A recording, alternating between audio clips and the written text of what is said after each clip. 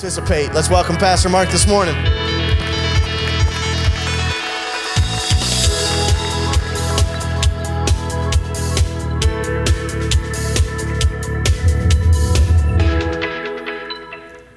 Good morning. Welcome to Celebration Church. Let's all stand together as our campuses join with us in Appleton and Stevens Point, as well as people on the internet and those who watch us all over northern Wisconsin. Let's recite together the Apostles' Creed. This is our statement of faith. This is who we are, what we believe at Celebration Church.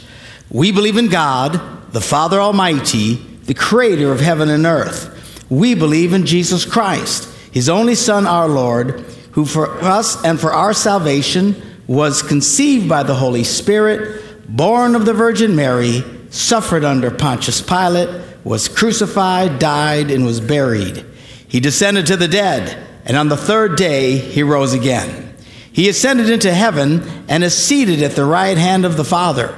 He will come again to judge the living and the dead, and his kingdom will have no end.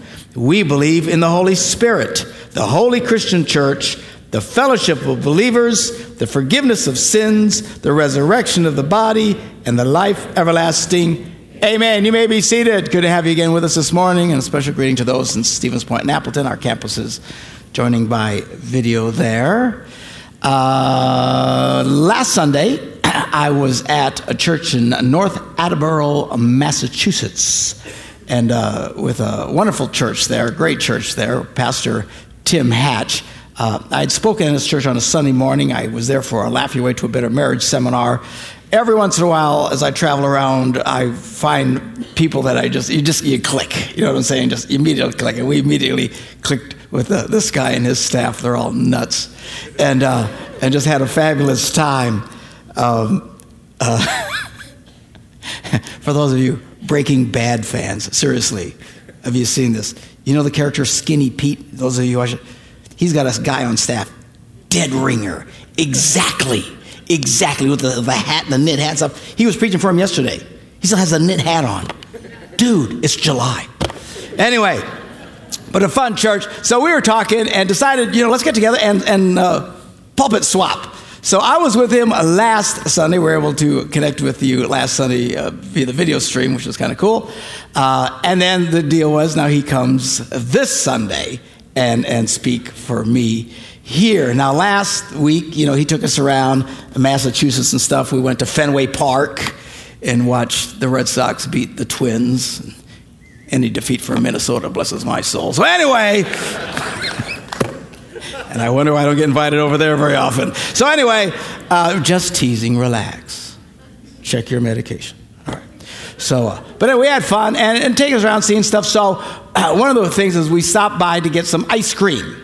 So we go into this place, it's very New England-y. Everything's politically correct there. I don't know how they breathe over there. But anyway, so we go and we come out and we're licking the ice cream cones and we go,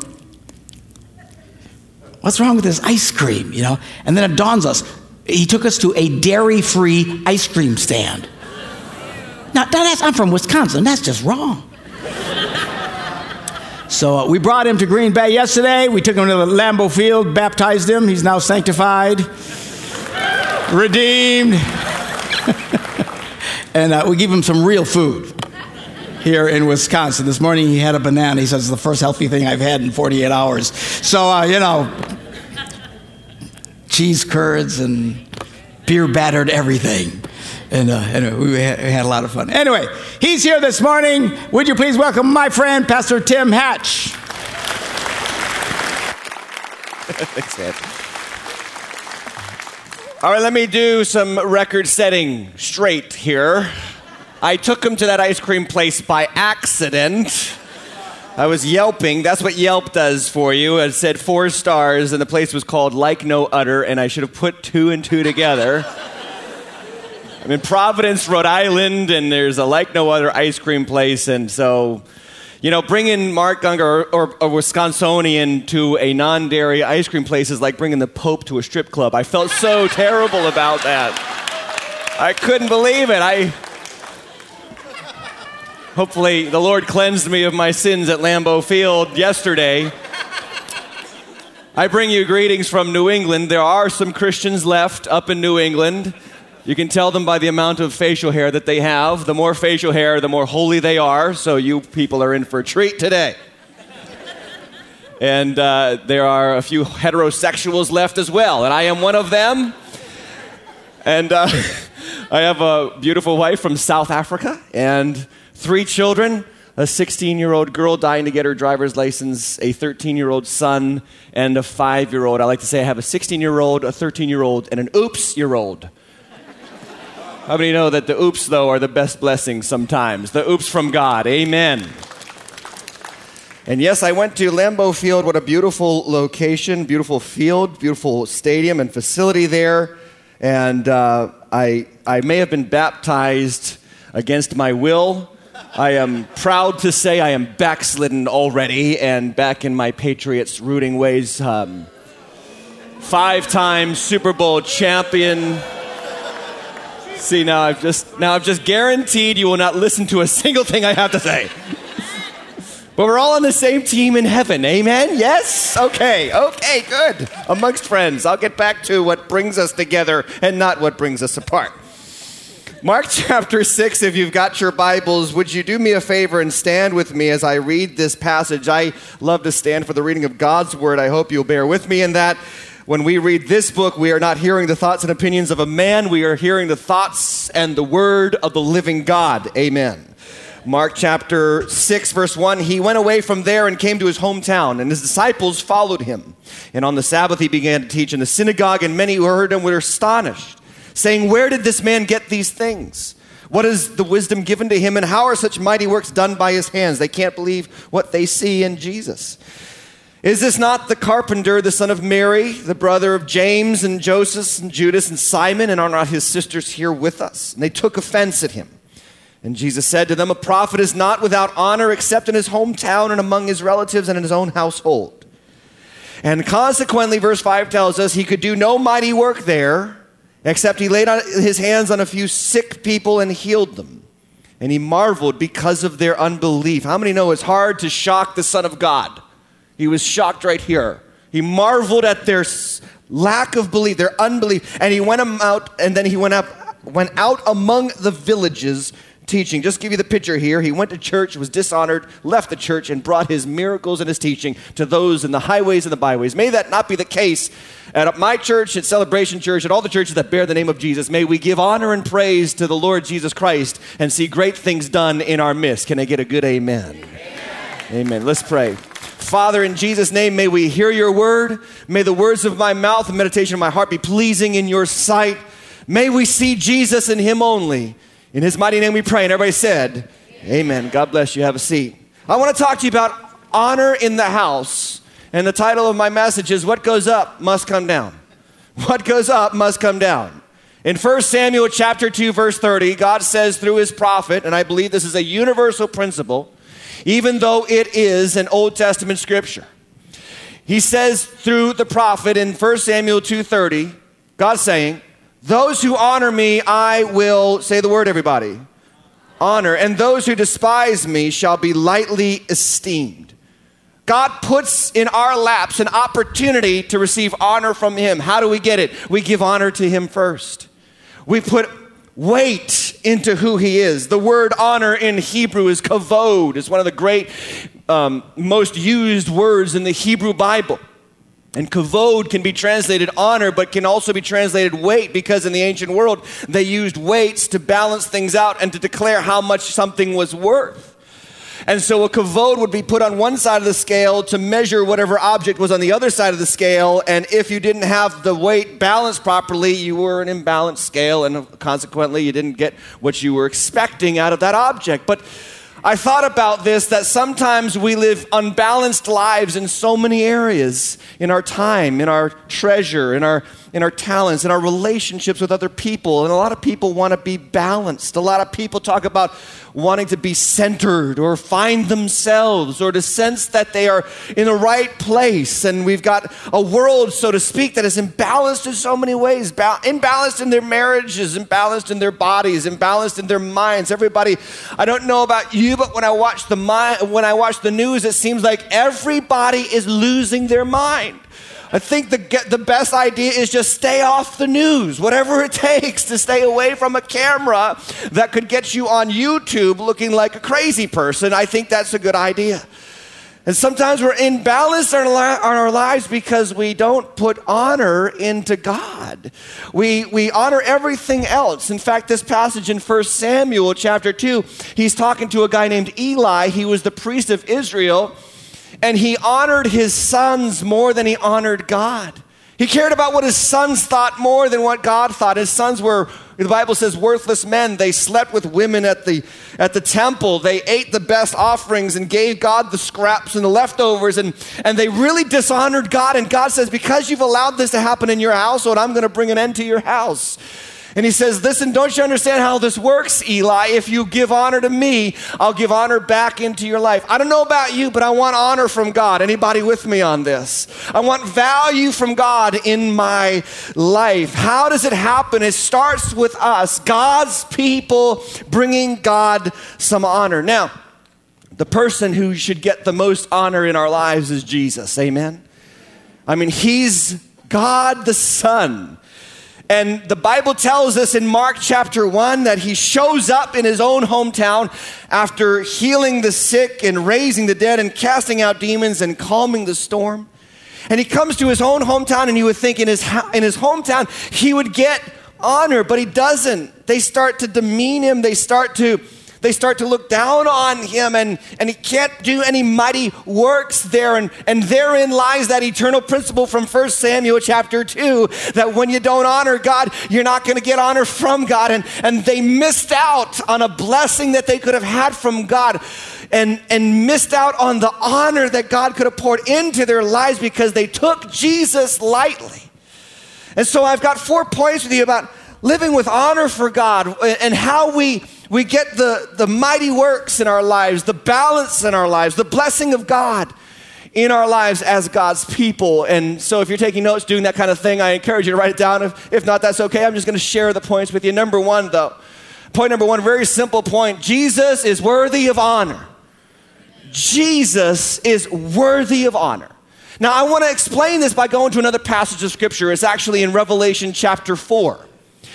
And Revelation chapter 4, it opens with John the Revelator, John the Apostle, the apostle the Bible says that Jesus loved. I always thought that was cool. He was the guy that knew Jesus loved him.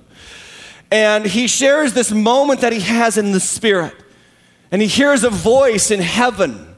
And he sees a door open to heaven. I mean, this is an amazing moment in Revelation chapter 4. John the Revelator is getting a glimpse at heaven. He's getting a peek into heaven. How many of us would like a peek into heaven once in a while?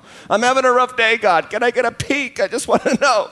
Is it real? And the Bible says the door opens and he looks into heaven. And he sees some strange things. I mean, he sees living creatures with eyes all over the place. He sees 24 thrones surrounding this one throne, and on the throne are 24 elders. And all this imagery in Revelation kind of gets us shook up. But the Bible says in Revelation chapter 4 that the living creatures never cease. I just want to read this for you. Verse 8 of Revelation chapter 4. The 4 living creatures never cease to say. I want you to think about this in heaven. They never cease to say. In other words, they don't stop saying in heaven, holy, holy, holy is the Lord God Almighty, who was and is to come. And then the next verse, and whenever the living creatures give glory and honor and thanks to him who is seated on the throne, who lives forever and ever, the 24 elders fall down before him, saying, worthy are you, O Lord our God, to receive glory and honor and power, for you created all things, and by your will they were created and have their being. And here's the image that I want you to see of heaven in Revelation chapter 4. In heaven, Jesus never stops getting honor. In heaven, Jesus never stops being honored. And I think about how we so often get caught up in Revelation with the things that we don't need to get caught up with in Revelation. I was raised old school Pentecostal. Any Pentecostals with me on that? And we used to talk about the book of Revelation endlessly, which is kind of ironic because they just did a recent survey. The number one book that people in churches want to hear their pastors preach on is Revelation. Unfortunately, however, not much luck for the people in the pews, because the number one book that pastors least want to preach on is Revelation. And so we're at a stalemate here. I'm treading on dangerous ground this morning even. But in Revelation, we like to get caught up in the end times and what's going to happen and who's the dictator beast and the prophet and the antichrist. And then we get into all the speculative nonsense. And this is what we used to do when I was real young in the Pentecostal church. And we would try to figure out who is the antichrist? Who is the antichrist? And I was raised in the 80s, and so we figured it out. It had to be Ronald Wilson Reagan. Had to be how many remember this? Because he had 6 letters in Ronald, 6 letters in Wilson, 6 letters in Reagan, the Antichrist. We figured it out. I mean, that was what we saw. And then George H.W. Bush said New World Order, and we all freaked out about that phrase. And then Clinton got in, and we were sure he was the Antichrist. And on and on and on. Every president, somebody thinks he's the Antichrist. And we're always trying to treat Revelation as if it's like trying to show us who the Antichrist is. And I think Revelation is not a revelation of the Antichrist. I think the revelation is a revelation of Jesus Christ, that we know no matter what happens on earth, that Jesus is on the throne in heaven, and hell and high water can come our way, but Jesus is in control of the entire universe. And in heaven, he's getting honor all the time. Now, why does that matter? Because here's what I thought about for your life. Some of us are facing hell in our finances, hell in our marriage, hell in our social life, hell in whatever area that is just completely imbalanced. And I thought, you have the opportunity to bring heaven into your hell. How do you do it? Bring honor to Jesus into that situation. Honor Jesus in your finances. Honor Jesus in your time. Honor Jesus in your marriage. Bring honor to Jesus in your body. The Bible says our bodies are the temple of the Holy Spirit. And when we treat our bodies the way God wants us to treat our bodies, it's going to go well for us. And heaven, a touch of heaven is going to come into whatever hell we're experiencing. And so Jesus is worthy of honor. But number 2, I thought about this, that the presence of Jesus is an opportunity to show him honor. That when we come into the presence of Jesus, or when Jesus shows up in our midst, we have an opportunity to say, Jesus, we worship you. We gather in this place this morning, and we have opportunity to show Jesus honor. But how do we do that? How do we show Jesus honor in the church? Well, some of us make it a real mystical thing so we can do all kinds of crazy spiritual stuff that really doesn't make a difference in people's lives. But here's what I thought. The Bible describes the church as the body of Christ. Are you aware of this? You are the body of Christ. Some of you are hands. Some of you are feet. Some of you are ribs. Some of you are mouths. Some of you are loud mouths like me and Mark. We like to shout. And there's all the members of the body of Christ here. When we come into the presence of each other, we come into the physical presence of Jesus through each other. Do something for me for a few seconds. And don't do it with me, but do something for a few seconds with somebody else in this room. I want you to take 3 seconds. Just take a look at a couple other people that are sitting amongst you right now. 1, 2, 3, go. Just take a look. Everybody take a look. Come on, it's fun when we all play. Just look. All right. Okay, stop because it gets weird. Stop right there. But you know what you just looked at? You looked at a living representation of Jesus Christ. I know they may not always do the right thing. I know they may not have it all together. I know they may look a little bit disjointed on the outside depending on who you were sitting next to. But how many know that Jesus is living in that person by faith? How many know the Holy Spirit has taken up residence in that person? That person you just looked at is somebody valuable to God. Jesus shed his blood for that person. And when you look at another Christian, you never look at a normal human being. You look at somebody who is supernatural, set apart for God's purposes, somebody that God's hand is upon to do mighty and great works in the name that is above every other name, the name of Jesus. We're the church, and we should be proud. We should be proud to be the church. Amen. How do we show honor to Jesus in church? I always tell my church back in New England, you can take this for what it's worth. I'll leave it with Mark to deal with this after. That's the great thing about being a guest. I can make a mess. He can clean it up. But I thought about how in my church we tell people, you got to sit in the front.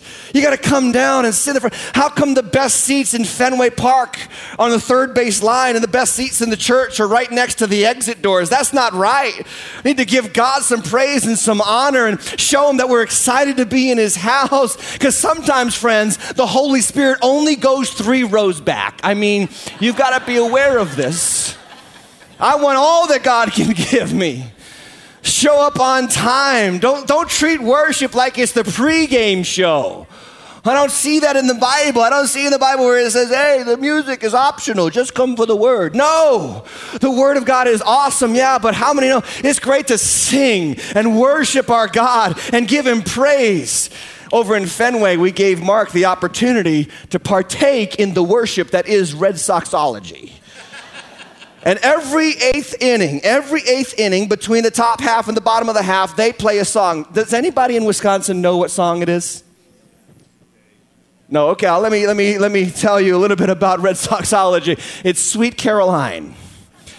And they play it every time between the top half and the bottom half of the eighth inning.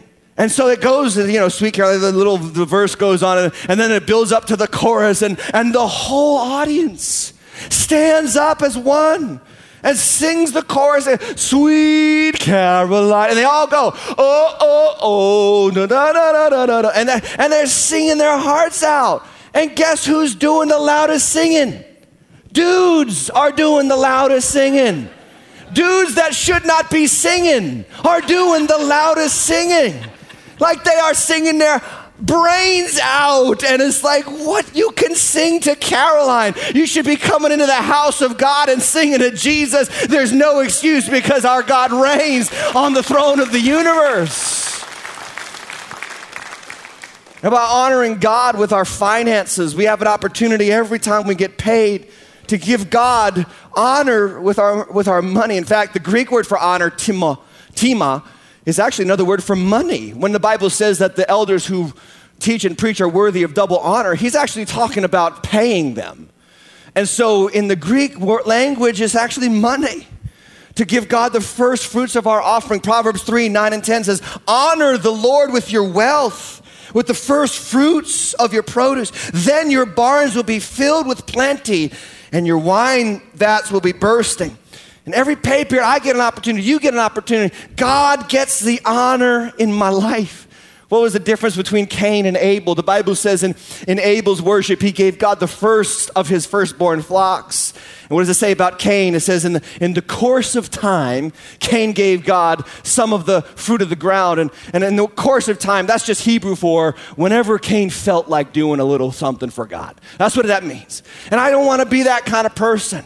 And God says, look, if you trust me with this, if you put me first in your finances, I'm going to pour out a blessing on your life. And I think about the opportunity that we have every time we gather in the church to worship Jesus, to meet with the people of Jesus. It's not just church, somebody. It's the house of the living God. And we should expect great things to happen here because Jesus is in our midst.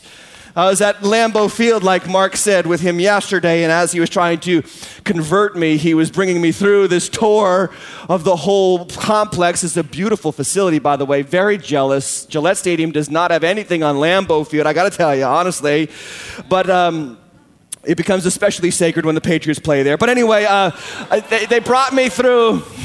How to guarantee you're never coming back to Wisconsin? This is how you do it. They brought me through, and I saw that they were mowing the grass. They were mowing the grass. And then they explained to us, I said, well, how interesting that we're here while they're mowing. But then they explained to us, they mow the grass every other day. Every other day.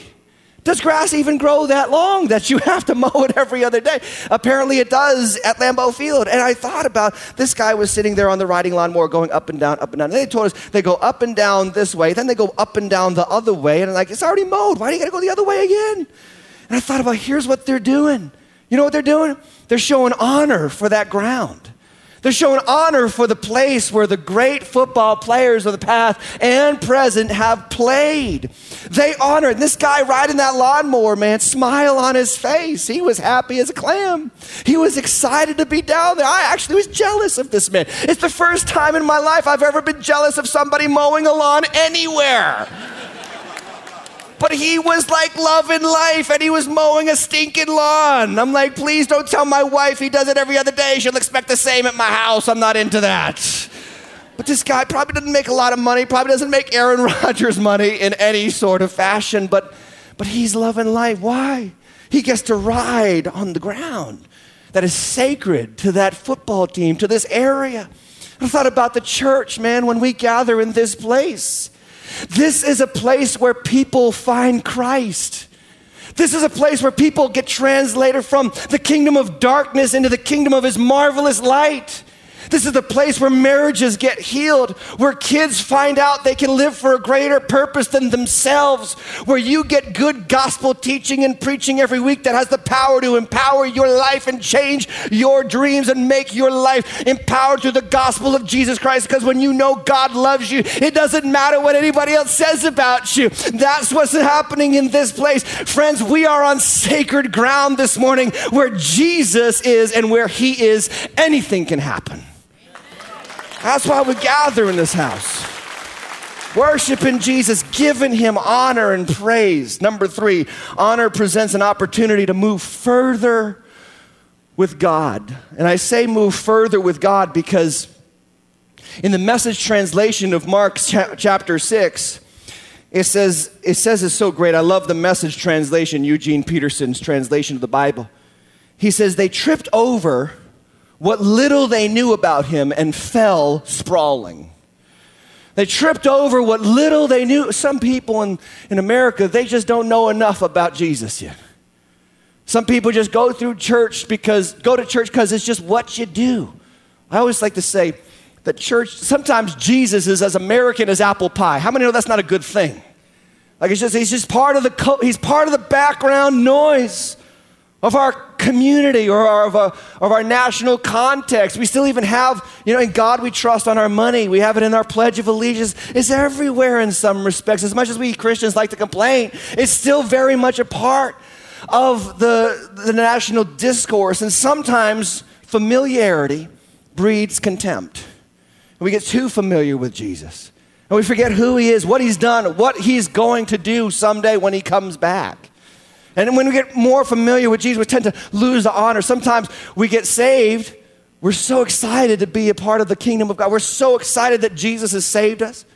We're so excited that we're born again. We're in the body of Christ. We know where we're going. We know our past is forgiven. And we just love coming to church, love being with the house of God, love being here. But if we're not careful, we'll fade in our adoration and in our honor for Christ. It's like the 10-year marriage plan. You ever hear about the 10-year marriage plan? Here's the way to guarantee your marriage will last 10 years. Year number 1, the wife gets a cough. And the husband says, honey, I'm going to take you to the hospital. I'm going to get you checked in. I'm going to make sure you're okay. I'm going to make sure you're comfortable. Then I'm going to go home. I'm going to cook. I'm going to clean. I'm going to do laundry. I'm going to make sure your bed is ready so that you can come back. I'll pick you up and bring you back, put you in the bed. You can sleep all day, all night. I don't care. Just get better. Year 3. The wife gets a cough. The husband looks at her and says, honey, I'm going to go down to the pharmacy. I'm going to get you some cough medicine. I'm going to bring it back. Then I'm going to make you some chicken soup. Make sure you're comfortable. Give you the bed. I'll sleep on the couch tonight. Make sure you get better tonight. Year 5, the wife gets a cough. The husband says, honey, why don't you go down to the pharmacy and get yourself some cough medicine?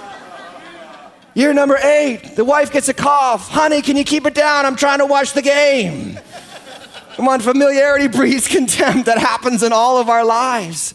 We never want to be those kind of people with the church, though. We don't want to be those kind of people with Jesus. When we gather in the name of Jesus, we gather in the presence of a spectacular being, the Lord of Lords and the King of Kings. He has authority over every demon of hell. He has authority over every governor, every state house, every legislature. He has authority over Donald Trump. For some of you, that's good news. For some of you, you're not liking that news. But how many know no one, no matter who they're elected, no matter what their position position is no one is over the power and the authority of the Lord Jesus Christ. And every leader of our country is like in the hand of the Lord Jesus Christ, and he's doing what he wants no matter who's in charge, because he's Lord. We trust in that. We put our faith in that. As a Christian, you never have a right to freak out because you know who's truly in charge.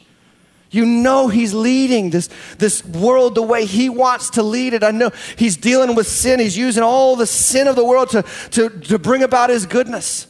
He's using all of our mistakes to bring about goodness from them. Our Lord is in charge. When we gather in this place, we gather in the presence of the one who holds us in the palm of his hand. So when the world tries to shape us into its mold, we don't bend, because we know who holds us in the palm of his hand. It's like a proud thing as Christians, amen? It's like a proud thing to know I'm born of the Spirit. I'm not going to freak out about all this stuff that's happening. Fake news, real news. I don't have to worry.